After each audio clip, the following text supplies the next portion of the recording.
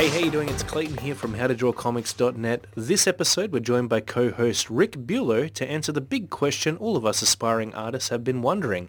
Is drawing a natural, God-given talent that you either have or don't have? And if not, can it be cultivated?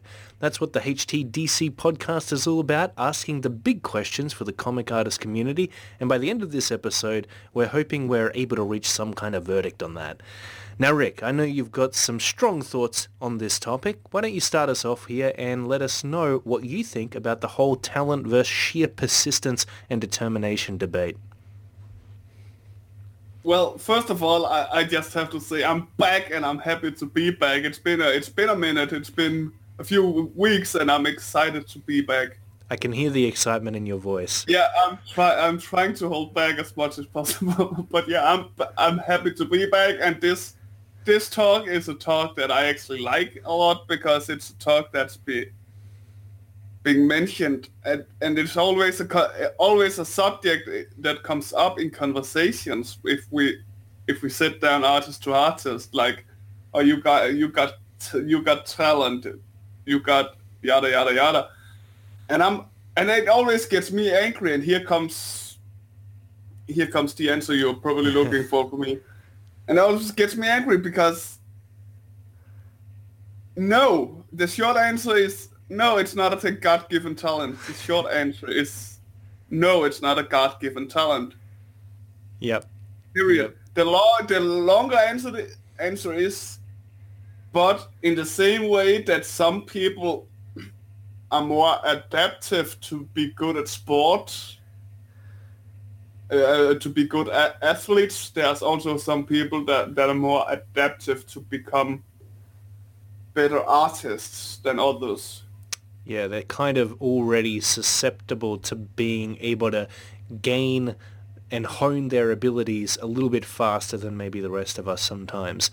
And it can be really hard when you look at the amazing artwork that's out there. Like, all that comes to mind is, holy shit, you are talented, right? And I think a lot of us say that to ourselves because, one, it's just awe-inspiring. We look at it and we don't know what to think. It is absolutely, when they say that a piece of artwork is stunning, sometimes it really, really is. It stops you in your tracks. And it can be, all that comes to our mind is that this person is talented. And I think the reason for that is because having talent is a great excuse not to actually put the work into getting as good as they are. At least that's how it seems on the surface sometimes. So I guess my take on it is, in a strange way, I understand that, with enough determination and enough thought being put into it, you can get good. You can get your skills to a level where they're pretty much on par with, the Jim Lees and the Mark Silvestris out there, the Todd McFarlanes, right? The question is, I guess if you go back a bit to, when you're a kid, there are going to be some people who are just naturally inclined to pick up a pencil and start drawing. They've got that creative mindset. So I think they end up getting somewhat of a head start. And maybe in that aspect, that could be what you might refer to as natural talent. Just the desire to pick up a pencil and draw anything in the first place. But then, at the same time, isn't it interesting that many of those same children kind of fall out of pursuing that ambition? They fall out of pursuing art as a career, and they end up, maybe jumping onto something else that they're passionate about. And it seems to be that, if you're talented at something naturally, it's almost like you take it for granted, possibly. I'm sure some people take it all the way through to the end and they really make the most of it. They turn it into the epitome of what it can become. But I also feel like, on the other hand, that there's a lot of people out there who start out very, very bad when it comes to drawing. They might be 30 years old and they decide that they just want to be an artist. They never really thought about it before. They never really considered it as something that could be a reality for them. But, the comic art bug has struck. They've just, like, I was literally out to dinner the other night. We had a giant artist meet up in Melbourne. And one of the guys there, who is actually taking one of my courses, the proportions course to be exact, he's giving me feedback, and I was asking him, like, how long have you been doing this stuff for? Because, he was taking a whole bunch of courses. He was really getting into the study side of it. And the funny thing is he had only just discovered comics, right? So he had gone to a comic book convention about 2 years back, met David Finch, Wow. and didn't know who David Finch was, right? He just saw the cool artwork that he was creating and thought, hey, you know what? It'd be kind of neat if I could do the same thing. So, and every now and then I'll get a older student in my class at school who, they've gone through their 20s, they've had a lot of fun, they partied a little bit, and they've kind of had that opportunity to find themselves, but now they've reached a point where they're ready to stick with something, and sometimes that happens to be art in one capacity or the other. It might be for concept art for video games, movies, but it could also be comic book art as well, which is really just dynamic drawing when you think about it. All of this stuff requires you to understand perspective and proportions and, anatomy and that kind of thing. So it's all the same thing, really, at the end of the day. And it does require you to get your head into the books and start to harness this skill set. The question is, are the people who are jumping into it later on, who are serious and have this mission to really get good, to really level up their abilities, more motivated to do so than those with a natural talent who kind of don't really think about it that much? They just draw because it's fun until it's not fun anymore. And then what happens, right? So is talent even a good thing? What do you think, Rick? Well, talent helps you, gives a head start. In my opinion, as you asked if having a talent helps you all the way.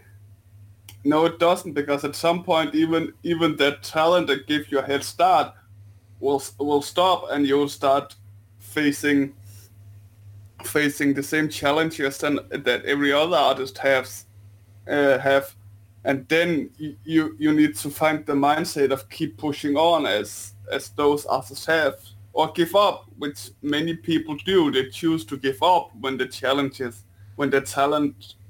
isn't enough anymore. They just decide to give up instead of pushing on, which is a shame, which is a waste of that talent they were given in the first run. But I don't think there's an age on when you can start becoming a good artist. I mean, if you've had a life before you start, you already have gotten some teachings in other dimensions of classes and studying, and you gone through school and college and whatever, and learned to study appropriately in like math or the other simple classes you take there. Yeah, totally. So if you come in later on, you have that in your back. You have that in your back pocket. That experience in your back pocket that you wouldn't have if you were born with the talent, and it just came natural. So you become more of a more of a student when you start, rather than a natural artist in the start. If that makes any sense. Yeah, big time. You have that ability to be disciplined, because you've had to be throughout your life. You've had to mature a little bit, and you know that in order for good things to happen, you kind of have to wait a while. You need to invest in them first in order to get some kind of return on that investment. And I think there's no other thing that's true for more so than when it comes to cultivating your abilities as a comic book artist. It takes so much time, so many hours, right? 10,000 hours to master a skill. Is that what they say, Rick? Yeah, give or take, yeah. Something like that. And that is a long time. That is sticking with it. If you're going to get to the point where you've spent that long and you've mastered your abilities to that degree. So I think that's a super interesting thing to think about. I think it all comes down to motivation. And, I think back to when I was younger, and whether or not I had a talent when I was a kid. And it's funny because I think I heard a lot from other people that I was talented. My mum would say I was talented. My cousins and family would say I was talented. You know, all the family friends that I would show my artwork to at the dinner parties and whatnot would say I was talented. And so I heard that a lot. And then when I went to school, of course, all the kids around me, none of them really drew that much. Some did, you know, we'd catch up at lunch, we'd draw some Dragon Ball Z characters or make up new Pokemon, and that was really fun. And we were kind of known as the clique of artists at primary school at the time. You know, we'd stay in the lunchroom and do comic books together and stuff like that. I remember actually one of the comic book characters I had back then was like this squirrel called Duper Squirrel, and he'd fight this arch villain called I think it was the Evil Gingerbread Man. And, you know, pretty wacky combination. But that was probably the earliest comic I did. So I was making these things back in primary school when I was like, you know, year 6, year 7. And I brought that through with me through high school, through into adulthood, and I kept on pursuing it. And I asked myself, well, what was it that actually kept me pursuing it in the first place? Because, you know, half of our argument is here, Rick, that if you're talented, you're told that you're talented, which means you have this idea that you're talented, you tend to take that for granted. You don't push yourself as hard as maybe someone who was really passionate about getting good but didn't feel like they were quite there yet, right? Yeah. You reach those plateaus and you feel like, well, there's not really anywhere else for me to go from here, so you kind of take your foot off the pedal and you start to relax a bit more. Meanwhile, the other guys who have it in their mind that they're just not good enough yet and they're never going to be good enough are just, you know, they're speeding ahead because they're constantly learning new things. They're finding ways to improve on the skills that they've got. So there's... When did you... Yep. When did that hit you? If it have hit you, the border between when the talent is slowly giving up and it's becoming more of a struggle. If you had that, as we talked about earlier, many talented people have. Have you had that? Have you had that wall where you had to fight through something to realize, okay, this is when I now it becomes hard work? Yeah, absolutely. And even the listeners listening right now, you know, really think about it. If I was to ask you, you know, whether or not you believe you've got some level of skill, do you feel like you're more motivated, or do you feel more motivated when you're like, okay, there's this other artist out there that can draw better than me and I'm not quite there yet? Are you more motivated by that, by knowing that you still have a while to go? So for me, Rick, you know, I think that what kept me balanced, what kept me going, despite the fact that there were all these people that loved me around me telling me how talented I was, is that I knew that there was other people out there that had a far greater amount of ability than I did. Okay, and that was what was inspiring me to draw in the first place. I remember that one of my friends that I was going to high school with once again, he would cover his books for school in like this cool artwork that he'd get from calendars, right? And I think that one day he brought a book to school. It was his maths book, and he had Louis Royo on the cover. And I didn't know it was Louis Royo's work at the time, but I remember seeing that, and I was just, I looked at it, and I was just in awe of how awesome it looked to me. And it was things like that just really got my creative juices flowing and kept me going throughout all of those years, kept me drawing because I was constantly inspired, and that was my outlet. That's how I got the good feelings of creativity out into the world that I was experiencing, was through my drawings and my sketchbooks. So for me, I knew that there were people out there that were better. It was Louis Royo to begin with. Then it was Greg Capullo. You know, I jumped onto Spawn in probably about mid-high school in year 11 and 12. And I got the DVD of Todd McFarlane, The Devil You Know, and I watched that. And, you know, I saw this artwork and I was just like, it's exhilarating to know that there is such a depth that you can dive into when it comes to the extent to which you can develop your abilities with this stuff. That's what excited me. It was like there was no limit. There was no limit. You could take it as far as you wanted to. And, it was an expanse of potential as far as my abilities went. So I was very excited to jump into it. And I had this firm belief that the reason that I could pull it off was because if you stick with it for long enough and you just put the time in, and you continue to learn, you continue addressing the mistakes, looking for the errors in your ways as far as being an artist goes, that you will eventually get there. Okay, I didn't really believe that there was any limits other than time, the time that I had to put in order to make the distance I had to make to get my abilities to where they're at today. So I think, in the end, it was about being humbled. That's what kept me pushing myself, because I wanted to get to those higher levels that I saw other people reaching. So your answer is you never really had that wall, but you knew it was there, so you prepared yourself for it before it got there. Yeah, totally. And I guess, if I had have never looked at other people's artwork, if I never knew that it was out there, I probably wouldn't have tried to push myself to those same perceived levels that I saw in their work.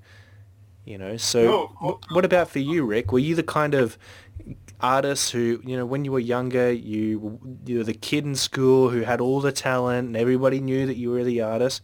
Or did you, throughout the years, kind of get that over time? You slowly improved more and more? I always hated being told that, oh, you got talent.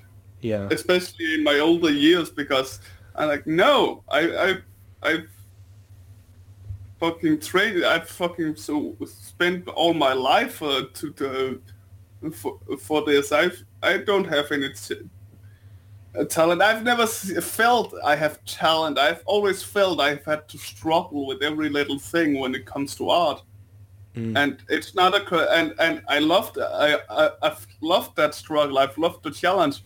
Even to this day, if I don't draw for let's say 3 days, I have to go revisit stuff that I usually remember quite well if it's on a daily basis. But if it's only 3 days, I have to go revisit it because it's almost forgotten. It's not planted inside me as many other artists has it in them. I don't think, when I think about it, that I was born.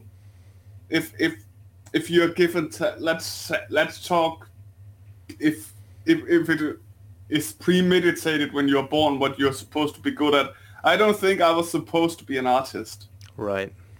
If that makes any sense, because I feel like if I was meant to be it, I wouldn't forget.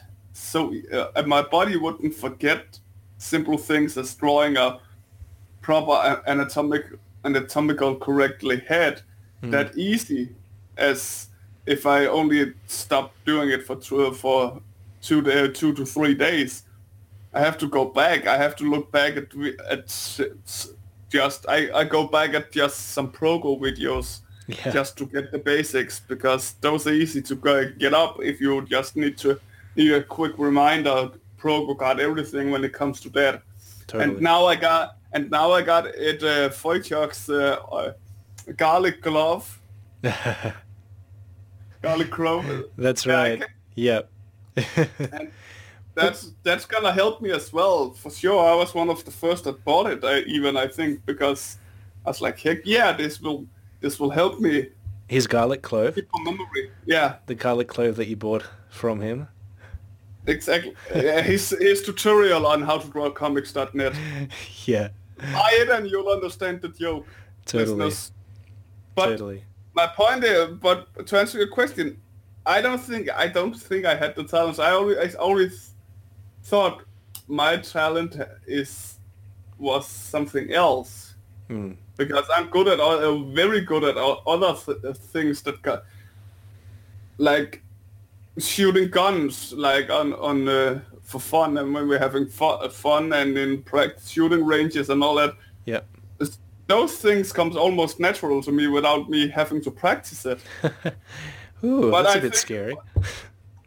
Well, shooting ranges, shooting cans of Well, those fun things. I haven't shot any people if yet. there's a zombie apocalypse, I'm gonna give you a visit, and you can protect me from all the infected. How about that? You live in Australia, man. I There know. won't be any infected coming to you, and if there's infected, they'll take a week and they'll be gone. That's very true.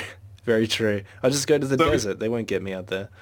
exactly, you'll be as safe as can be. All the Australian No, animals will eat them. what? All the Australian animals will eat them anyway. That's true. Even your koalas. Oh, they love zombies. Did I tell you that? Zombie koalas. Yeah. Yeah. Anyways, but that's I don't think I ever had the talent. I have never felt that anything has been talent when I've looked back, because it's always been a struggle. I don't know if that's just how it feels, but it's never come as natural to me as other things have that has been hard for other people. Is what I'm basically want to try to say. Cool. So what was it that kept you going? Like, why were you inspired to pursue it in the first place? Because I think for me, something that drove me was that encouragement from other people. You know, they were like, you're talented, like, you know, you're going to make something great of yourself one day with that ability. And, you know, that was something that I held on to dearly. You know, I was like, I'm an artist. Like, it gave me the identity of being an artist. And that's what kind of, you know, I guess roped me into the pursuit of it, as well as the fact that I was very inspired by the other art that I was seeing out there. But what was it for you, Rick, that kept you First pursuing off, it despite all of that? I liked the art, and when I was in class and I was drawing, I was told that I was really good. And of course, as a child, I liked being told I was as good as what I do, especially when I then come home and show my father. I know one listener called Chris loves when I tell this story. Yeah. When I show my father stuff, some of my stuff, and he decided to either rip it apart or hang it up Yep. on Yeah. the refrigerator. And that was my motivation to get my father's approval. So you wanted to like prove him wrong and show him that you could draw some Exactly. wicked stuff. I mean, all my life has basically my mindset. My whole life, it basically in everything has been to prove people wrong. When people say that I can't do it, I say watch me. Yeah. I'll either learn or die trying. Yeah, big time, man. That's how I've been, and I think that feeling from all those years ago when I was a child is still stuck with me when I draw today. I think it's still that I need to show my father, even though he's long past accepted that I'm a good artist in his view. That's But awesome. he said that he refuses to put more shit on his refrigerator because it's already heavy as it is. Now he got grandchildren and all that.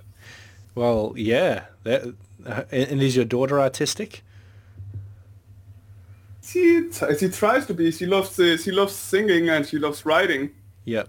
Yeah. Oh, well, you know, Uh, that's creative in its own way. exactly. Me and Ed talked about it in our little podcast some episodes back. You know, when you left us alone. Yep. When I abandoned you guys for an episode. I know. I'm Yeah, sorry.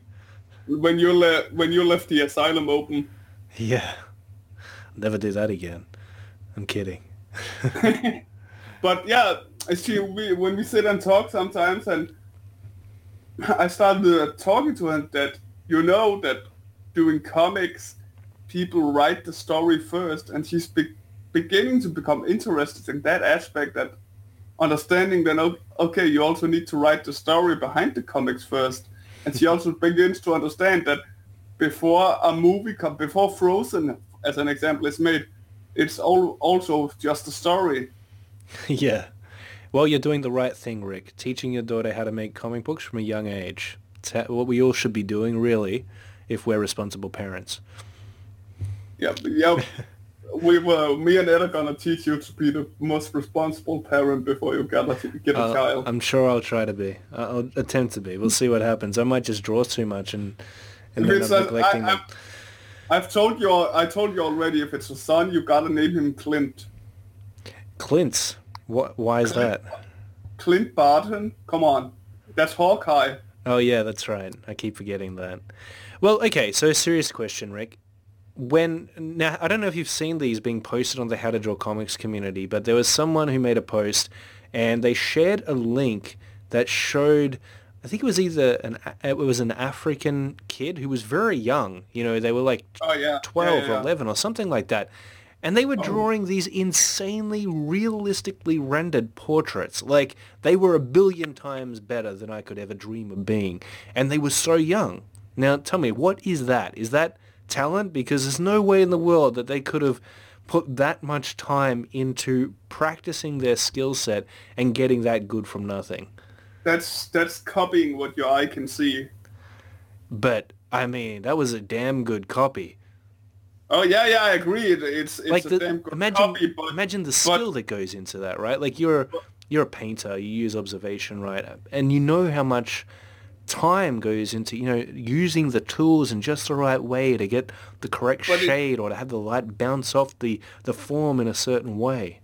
but the problem was if you looked at just a little closer, we had the discussion on it as well. If you had just looked a little closer than what the camera allowed you to, you could see how flat and lifeless the drawings actually was. Oh, damn.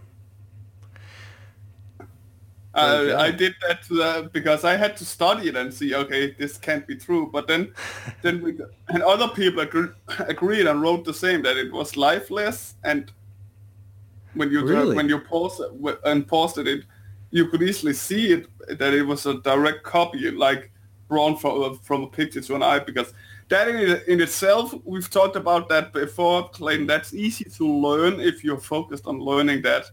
And I do believe if you're being pushed to do that even from child, it doesn't take many years to learn Yeah, that's that part, because I don't think he even the artist even thinks about the muscles or the skull or anything inside of it. it's just direct you- observation. Yeah, And I I'm do not saying it's easy, but we've had that talk before, that it's easy-ish to learn. I do agree with that. I do agree with the fact that dynamic drawing is quite difficult to do, precisely because instead of copying something, you're making it up completely from scratch, and you have to make it look convincing enough that it is real. I mean, that's the catch, right? And so there's a lot more things that need to be considered, like you said. When you are just looking at something and you're copying it, it's pretty easy to observe it closely enough to kind of get all the information down on the page without having to think about any of the fundamentals, so to speak. Like, you don't have to be consciously aware of the perspective you're dealing with or the muscle structure or necessarily even the proportions if you just have like a natural eye for looking at something and then photocopying it down onto the page. You'll need you'll need to, if you want to bring life into the picture. That's my point, and he doesn't.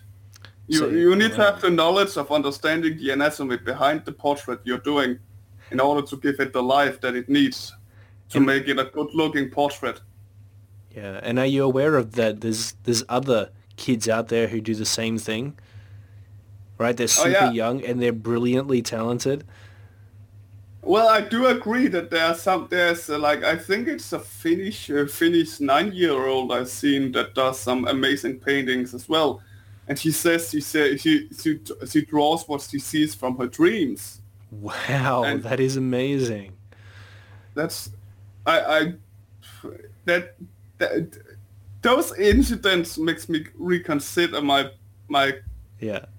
But again, I told you I would play devil's advocate on this one. But then again, they're only children, and we agreed on that earlier. That when you have the talent, it's easy to at first. It's easier because you have the talent to run with, but when that talent alone isn't enough. What if he continues? What if they continue just right on with their talent, and then suddenly they get told to do something differently, and then everything breaks for them? Will they fight on, or will they give up? Yeah, I think it'd be more that they just get bored. It's like, hey, I know that I can literally draw anything at this point, so what's the next step here? Where's the next level at? And I think that that's the cool thing about knowing that you still have a little more work left to go before you do reach that perfect level where you're going to be 100% satisfied with where you're at. I remember listening to a recent video that I watched from David Fincher's Inker. It's his new Inker. It's not Joe Weems. Let me see. I'm sure I've got it up here somewhere, actually. Let's have a look. Okay, so Jimmy Reese, right? I was watching a bunch of his videos on YouTube just to get a bit of a take on how he goes about his inking, and he is insanely talented, by the way, if you're wondering. Super sharp line art, just the kind of work that inspires my own inking style. But he did mention that when it comes to inking, you're laying down very similar line work. You don't really have to think about the proportions or the anatomy of the figure in any way. You don't have to think about the perspective, none of the composition. All the work has been done on the drawing. So you're just tracing over the top of it. And Joe Weems said the exact same thing. He said, don't think that it's more than what it is. Really, you are just, at the end of the day, inking up the pencils, and in order to do that, the pencils have to be there, right? And your job as the inker is really to enhance that image, to make it the best possible interpretation of the original artist's idea that it can be, okay? So that it can be presented in the best way that it can. Now, he said that the process of doing that requires you to sit down for very long periods of time, hours and hours and hours, going over these drawings. And it can get very tedious and very boring, especially on a detailed piece. And when you think about it, you have the main contour lines that surround the major forms of the characters, or, you know, the props or the background scene. And then you've got the rendering that goes into it and the shadows, right? And there's certain ways to go about rendering. You can crosshatch. You can create certain textures to give it that extra level of visual interest and depth.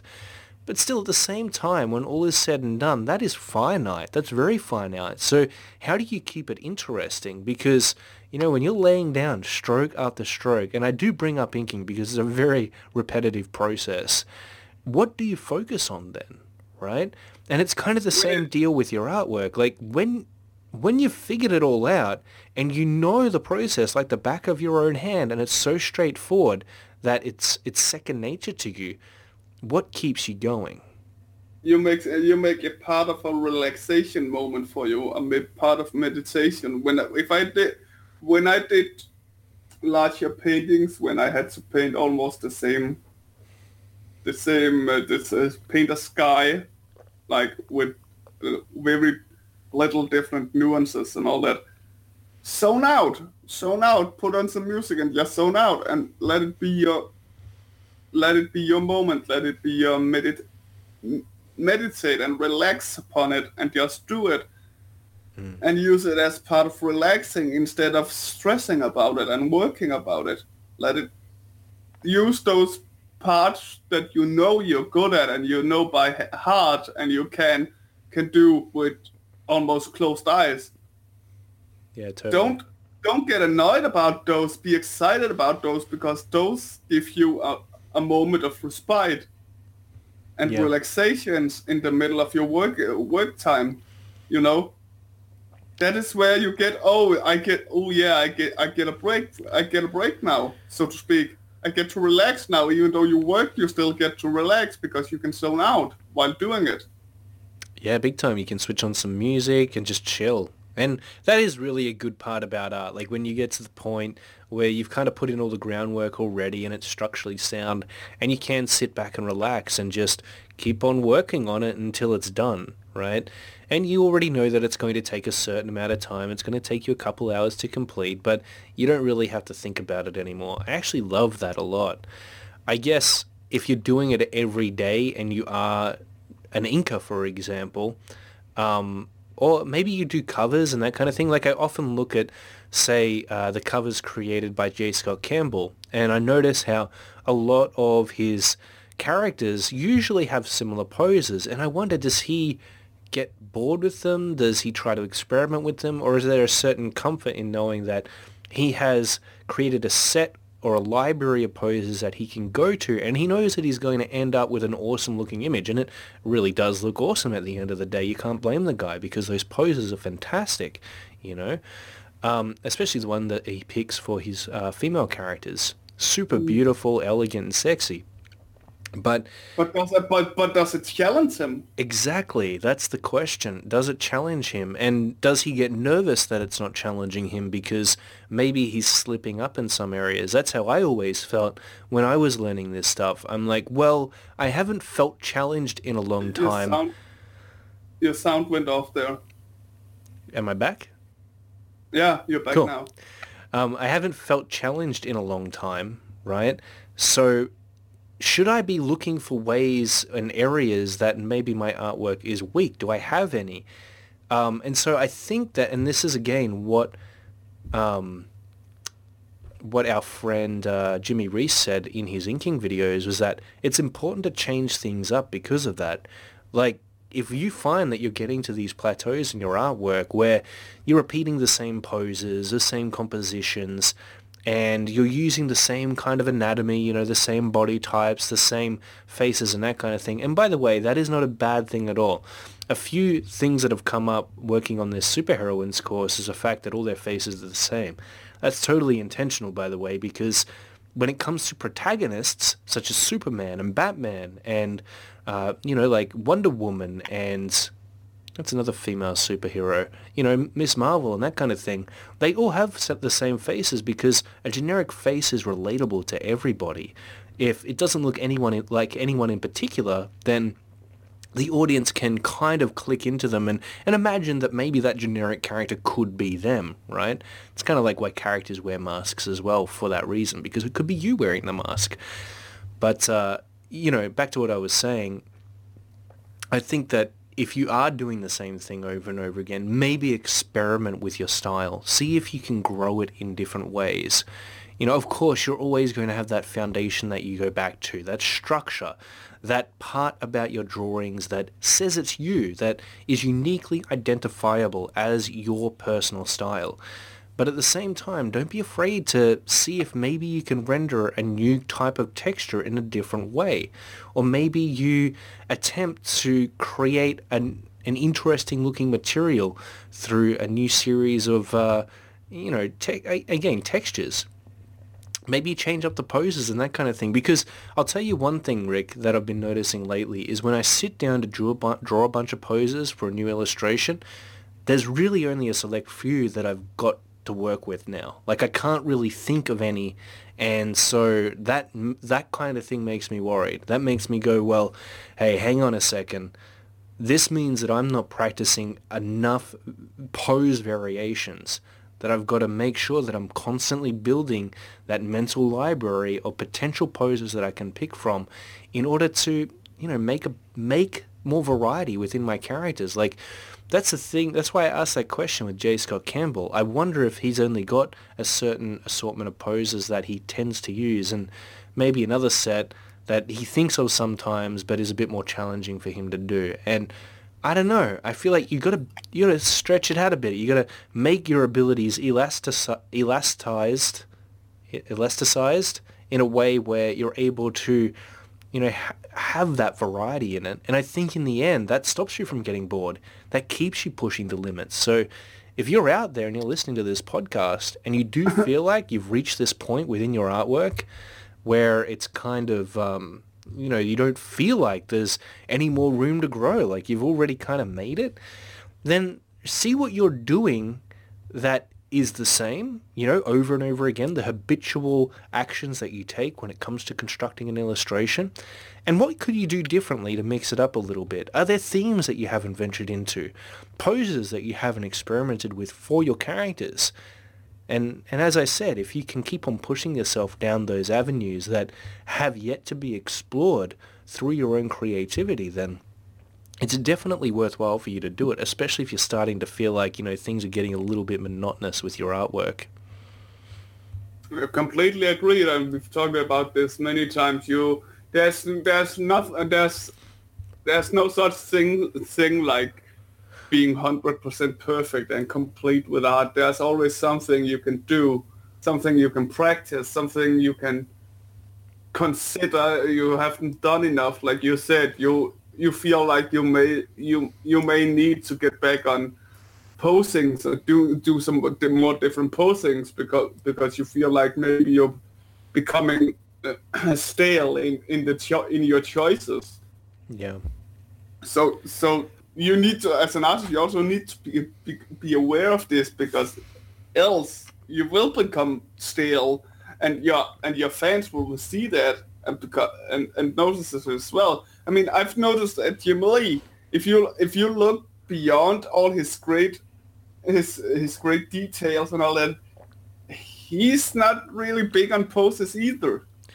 Yeah, he uses a lot of the same poses. In fact, I think that he even, he replicates the exact same poses for all of his characters. Superman has very similar poses to, say, Batman, and he has come up with a certain, I guess, body language that he uses for his heroic characters. And that was kind of what I was referring to again before. Like, you want your characters to be relatable as heroes if that's what they are. And heroes are always going to stand in a certain way. They're always going to be framed in a certain way to enhance their divine powers, And so I think that it's not such a bad idea to have these go-to characteristics that allow your characters to be more relatable to the audience. But, maybe in your own time when you're, sketching up and experimenting with new character designs, maybe try out a few different things that you could add in there that you haven't really looked into before. I think really it's not the heroes necessarily and the heroines that you're going to find the most variation within your artwork. You're going to get that from the bystanders in those superhero comics. Or if you're doing more of a comic which is, drama based, it's not or a detective comic or a cowboy comic or something like that, that's where you're going to find the variation in the things that your characters wear, in the way that they hold themselves, in the silhouettes that you're dealing with, in the facial structure, right? That's where the most variety is going to come through. And that can be super fun to play around with. There's so much potential there. Superhero comics are, to be honest with you, a very generic medium to work within. They're super fun and people love them, but they love them because they're generic, right? The most generic things that are out there in movies and entertainment and comic books is the most generic stuff. And it's because it's super relatable. Cliche isn't a bad thing. It just means it works well, You can see that with people that now wanting different shapes of females in their superhero comics now, even though that's never been a thing, because every female in comics has to look beautiful and sometimes heroic and sexy. Like the male counterparts also has to most times look, because it's the cliche, it's what we're used to, it's a classic, it's what we like watching. And that's why many people start moving away from that and go towards the indie scene, because the indie scene allows you to do comic books with a fat hero as an example. And such, and that has helped open it up a bit more, because they don't have those quote unquote rules that everything has to be flashy, funny, sexy, good looking, and strong and heroic. Yeah, it's a very interesting debate actually, and I was talking to a friend about this the other day, who said, in the new heroines course that I'm working on, I said, "What do you want to see?" And he said he wants to see how to create a superheroine that's, and I'm going to use a bit of a safer word here, that's not, sexy, who looks like a normal person. And I agree that there's not a lot of superheroes or heroines out there that look like real people. I totally understand that. And the interesting thing is that what we have to consider is character design and really who and what that character is. Does it make sense to have an overweight superhero? When you think about it, I mean, if you have a hero who is strong powerful, who's agile, who has great reflexes, does it make sense for them to be overweight? You know, even if it's to make it relatable with the audience. And I think that's why this movement has happened, to make these characters more relatable to normal people. But I think what they've forgotten is that when it comes to superhero comic books, that's not the reason why people read them. They don't read it to get in touch with themselves. They read it to explore a world that is far greater than them, where they get to be the hero, right? They get to escape into this fantastic reality where the rules of reality no longer apply, where you've got this amazing cast of characters that is bigger than life. That's what makes superhero comic books so exciting, because it is unrealistic to have a superhero who is so strong and so agile that they can leap tall buildings in a single bound, that they're able to deflect bullets off of them, that they're able to, have super strength where they're able to lift a bus, for example. Like, of course that would never happen. And, I'm not going to feel insecure about watching Superman lift a bus. I'm not going to beat myself up about it that I can't. But I am going to look at that and I'm going to think it's awesome and how cool it would be if I had that same powers, Mm-hmm. Because Exactly. when I was a kid, I'd watch a Superman movie and I'd dress up as Superman. I wouldn't, my mum got me this little Superman costume for my birthday one year, and I would wear that thing every single time I watched the Superman movie. I didn't want to wear my normal clothes. I wanted to be Superman, right? I didn't want to be We got a something, normal kid. We got something in common there, because Yeah. when I was little, I also had a Superman that I ran around with, not even Halloween, just whenever I wanted to. Yeah, totally. I was looking forward to when it was weekends, I was told, because then I was allowed to wear it. Absolutely. And, again, that's getting into that whole debate. But I did want to bring up that point because I think, having focused on character design over the last few months and having taught it year in and year out, especially in video games design, you want your audience to relate with your characters exactly how they're supposed to be related with. And there's going to be certain characteristics that immediately tell them everything that they need to know about that character just from the visuals alone. So, yeah, I mean, taking it back to natural God-given talent and that kind of thing, and really leveling up your abilities. I'm not saying that you shouldn't break away from that. I think you definitely should try to push yourself to come up with something more interesting and unique, but within the boundaries of the archetypes and the tropes that you're dealing with. I mean, that can be an opportunity for you to get even more inventive. What would really a realistic superhero look like? It's really hard to think about that because inherently superheroes aren't realistic at all. You might have heroes, the firemen and the policemen and, the soldiers that go out and fight for us there. But, beyond that, superheroes with actual superpower don't exist. But yeah, and that's the reason why I think there is a lot more experimentation you can do with the things that do. Like, when you're talking about fantasy and medieval themes, for example, you can experiment with different armor types and different designs there, different costuming, different personalities and that kind of stuff. You look at a TV show like Game of Thrones and the vast cast of characters that play the roles they play throughout that story. It's really amazing to look at, and I think that there's a lot that you can work with. This is what I mean. There is no limit to what you can study, to the areas that you can grow in when it comes to your drawing abilities. So regardless as if you think you're talented, here's what I always used to say, and what I tell my students every single year when I work into the classroom for the first time and introduce myself. I say, look, regardless of what level you're at as far as your abilities go, talent is nothing more than how motivated you are to get good at that which you're most passionate about. Right? To how dedicated you are to what you're going to risk, to what you're going to sacrifice.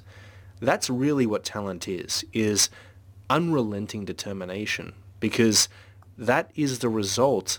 The result of that is all the work that we look at and point to and say, hey, that person is talented. No, they just had the dedication. They just really were passionate enough to pursue it, and it wouldn't let them go. For them, they had no other choice. They had to put in the hours. They had to have the late nights, and they had to, maybe sacrifice friends or sometimes even family in order to get to the point that they wanted to be at. And I'm not saying that's a good thing. We had Kenan White on the podcast a few weeks ago, and he said the same thing. There was a point that he got to where he just pushed it a little bit too far. And I think that's the case for a lot of artists. Even myself, I've got to kind of, bargain with my partner a lot of the time in order to get the time in that I need to get in to reach the deadlines that I've set myself, to reach the points in my abilities that I want to get to. Well, as long as as long as you don't always win those bargains, then it's a healthy relationship if you allow her to win as well. We come to healthy compromises. Healthy compromises that suits her the best. Well, actually, the funny thing is the compromises we come to suit both of us better. So I'll give you an example, right? I've mentioned the Superheroines course a few times now, and I'm working on that this month, like non-stop. Like, it's coming out December 10, and it's got to come out, right? I've told everybody about it, so I had no choice. I got to get it done, regardless of how much time I've got to work on it, right? So, we kind of worked it out, and unfortunately I can't see my friends as much as I'd like. Corey was going to, join us on the podcast, but unfortunately I couldn't really catch up with him to do that because, again, I'm just so focused. And I said to Erica, honey, you know what I'm going to do? We'll catch up in the evening for maybe half an hour, and I'll give you my undivided attention, and we'll talk about the day, and we'll get that needed intimacy that every relationship requires. And then I'll go back to work, and I'll come to bed whenever my work lets me go, right? But that's the thing. I think regardless of where you're at as far as your abilities and how far you want to take them, you need to maintain your relationships to an extent. But ask yourself, well, if I really am that dedicated and I need that much time, how am I going to maintain those relationships? And just talk to your partner, talk to your friends, and let them know what's going on. The last time I caught up with my best buddy, I said, look, dude, this month is crunch time, and I'm probably not going to be able to see you in a few weeks. And he was kind of disappointed, but that was okay. He understood. And as long as people understand where you're at. They'd rather have your honesty in that way, even as hard as it is to complain like that and say it as directly. But they'd rather want that instead of getting brushed off by continuously trying to get in contact with you. Yeah, exactly. But yeah, man. But you're lucky as well because you got a dedicated woman that knows what it is to have a passion about something and a commitment. So in that sense, you got a lot. You got it lucky. But I can also understand that it still must be hard for relationships. I've never had a longer lasting relationship personally. That's where it's been a struggle. I mean, right now I'm in a relationship for the last 2 years that's basically started off with me telling that, hey, I got this work here. And that's basically my passion in my life besides my daughter right now. If you want to be part of my life and I want you to be a part of my life, yeah, I need you to find places in it where it doesn't go against this. And she said, fine, because I also have my stuff that I don't want to. So, and that since we already had stuff going that we wouldn't be part of, so that was easy to settle as an agreement there. But I can understand how it can be hard for someone who had a relationship and then suddenly things get hard, or suddenly things gets intense. Oh yeah, absolutely. And sometimes study, especially if you're studying art at university, or you're doing what we're talking about, and you're just getting your head down in the books, sketching away for weeks on end, for months on end, to get good, to get to a place that is satisfactory to you, and the amount of progress you want to make within a specific amount of time, then you do have to find people that are going to support you in that learning process, that are going to push you to grow, and that are going to be proud of you for doing it, because it does often require those sacrifices. And honestly, there's just sometimes no way around it. Different people are going to react to you in different ways when it comes to that stuff. You just got to hope that the people who matter are going to support you in those endeavors. But yeah, I mean, well, in my opinion, if they don't understand you when it matters, they want the right people to begin with. But I'm very shut down when it comes to shutdown mentality and that subject. Oh yeah, hardcore, huh? Well, live and learn, right? Yeah, totally. You live and learn. And I guess ultimately, in order to wrap up this episode of the HTDC podcast, because we do have only about 4 minutes left, what I'll say, just to take what we've talked about here and to consolidate it for those out there who are still wondering, whether or not talent and having it is going to serve you, whether or not if you don't have it, you're never going to be able to get to the place that you want to be at. At the end of the day, talent really is just a buzzword to me. And I guess that whatever talent means to you, that's totally your opinion. But hopefully it doesn't stop you from pursuing that which you're most passionate about anyway. Because honestly, it really is just all time. And being very analytical about where you're at. What processes are you doing and what results are they getting in your work? Are there certain areas that could use a different approach in order to yield a better result? Because sometimes, we get into habits. We render things in a certain way, or we draw our characters in a particular way. And it's important to remember that there's probably always going to be a better way to do it. And your mission as an artist on your path is figuring out what those ways are so that you can take it up to the next level endlessly, right? It really is infinite, the levels that you can get to. And what excites me is thinking about what is it for me? What's my artwork going to look like when I reach the best that I possibly can be at creating it?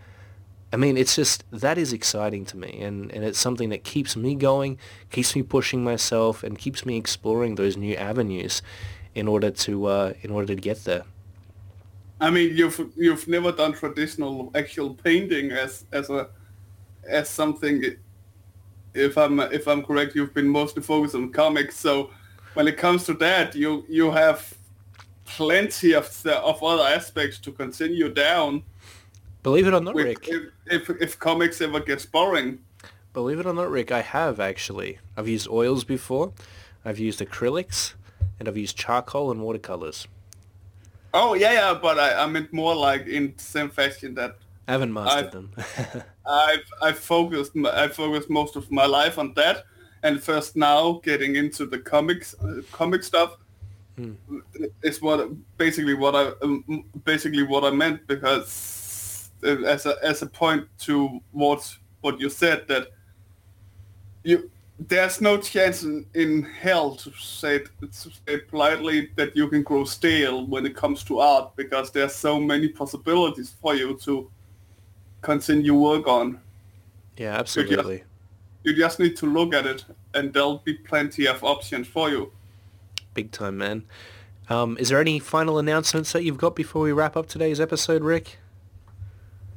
Not really, except for mentioning that why I've been out the last few podcasts is because of as I mentioned just before recording, I am suffering from potential nerve damage in my shoulder, and it's been a little down. So it's good to be back. Thanks. And I'm happy to be back, and happy to help me put my mind off things like the HTDC Facebook group does a lot as well. It really takes my mind off the pain in my shoulder right now. So I am, thank you everybody. That's awesome. I'm glad that the community and the podcast can give that to you, Rick.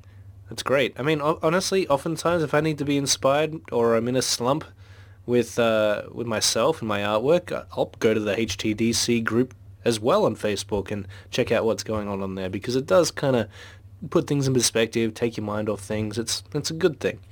But you can always you can always get a good discussion going as well. Absolutely. And you can have fun. And before we end it, I got a challenge for you. You talked about that squirrel hero you made. Yeah. I want to see a reforged version of that. Yeah, totally. Well, when I have the time to do it, I'll make sure that I post it up and I'll tag you in it so that you can see what I'm talking about. I really want to see that in the style you got now. That could be funny. Yeah, he was a fun character, inspired by Conker's Bad Fur Day. If any of you Nintendo 64 veterans out there ever played that. But yeah, the final announcement that I want to make before we wrap up today's show is that if you're having trouble with the anatomy in your characters and you need to scratch up on it, then what I would highly suggest you do is go over to howtodrawcomics.net, check out the courses section, and grab a copy of Ed Foychuk's new How to Draw Comics Anatomy course, because basically what that's all about is he goes through the entire muscle structure of the human body and breaks down every single muscle group within it, shows you how to reconstruct it on top of a very basic skeleton as well. So, I highly suggest checking that out. He's a fantastic teacher, phenomenal artist, and honestly, that's one of the reasons that I approached him to do this course personally. So I've bought my copy and I absolutely love it. It's helping me to refresh my memory on anatomy, to be honest, and I didn't realize that I'd gotten so rusty with it. But yeah, it's always good to have a refresher. I love it. I've watched it. I've watched it already just because I wanted to, and it's really great, and it helped me a lot as well. That's awesome, man. Yeah, it's a good one. Definitely a keeper. All right, well, that pretty much wraps up today's episode. We hope that you got a ton of value out of it if you're listening. And as always, thanks so much for joining us. And Rick, thanks for being here with me. It was an absolute pleasure. All right, I'll catch you guys next time. Until then, keep on creating.